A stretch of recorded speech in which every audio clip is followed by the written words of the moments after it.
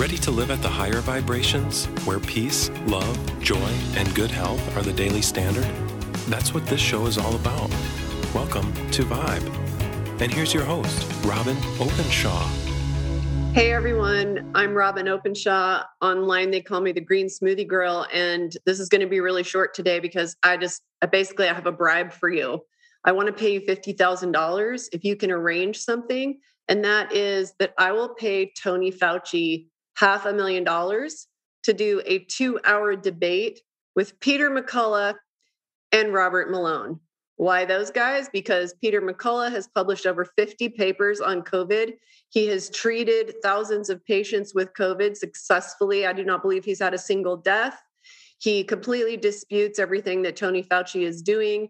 Then you've got Dr. Robert Malone. Both of them are medical doctors. Unlike Tony Fauci, the last 50 years, who hasn't treated a patient and has been a government bureaucrat, these two guys have been in the trenches. Robert Malone actually developed the mRNA platform. So to be fair, I got to tell you, I do know Peter McCullough and Robert Malone. I have shared a stage with them, and I have not asked them if they would do this, but I feel very confident in saying that they would do it, and they would do it for free. But since it appears that Tony Fauci is actually for sale, let's pay him $500,000 to give us 2 hours of his time. So we know that the NIH, his organization, and his wife works for the organization as well, ironically, as the chair of the ethics committee. So, you know, they co-own 4,400 drug patents.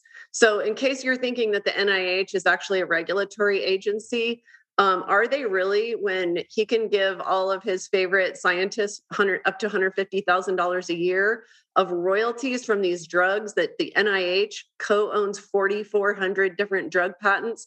Anyways, so the upside is he's for sale. So I'll pay him $250,000 an hour, or a total of $500,000 if he will debate Dr. Peter McCullough, the most COVID published author in the world, and Dr. Robert Malone. And guess what? I'm going to make this easy for you. I'm going to give you his email address.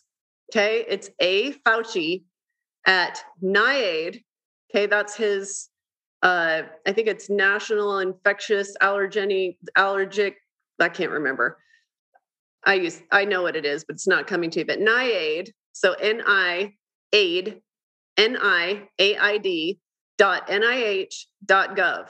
Now, one of the most well-known, extremely vaccine-injured people who was in the AstraZeneca trial, and she's, after a couple of months of being in the hospital fighting for her life, still has nonstop nervous system misfire and just electric shooting pain throughout her body 24 hours a day. She's written Tony Fauci many times, and he never answers her. Tony Fauci is not whatsoever interested in talking to a woman who is completely destroyed by these injections. And so since Tony Fauci has been FOIA requested multiple times, and mostly they just take a Sharpie and redact everything that we would want to know, but there are plenty of examples that people who have sent FOIA requests, which is our legal right to our public officials to get information from them.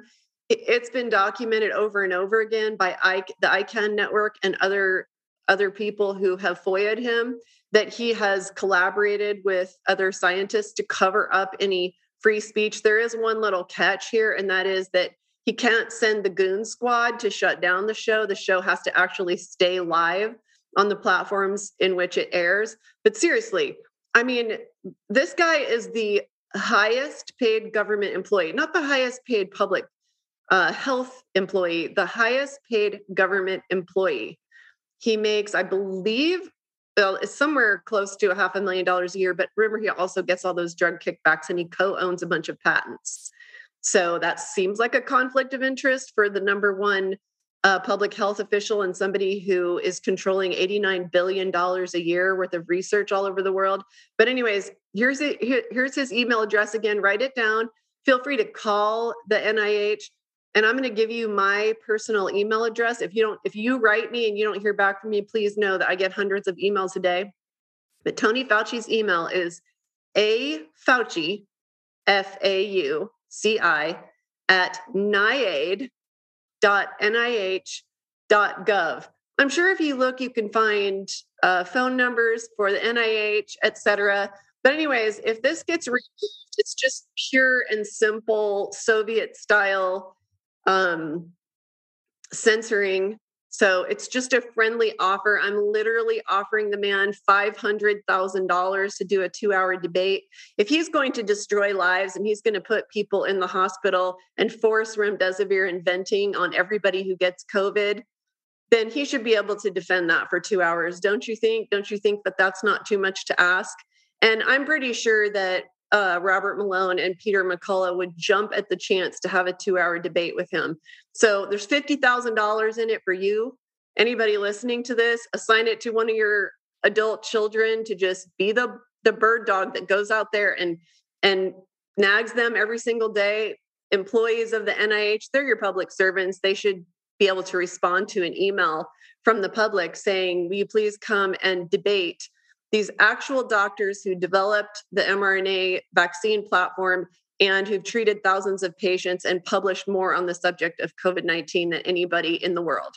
So there's a little challenge for you. There's $50,000 in it for you. There's $500,000 in it for Tony Fauci.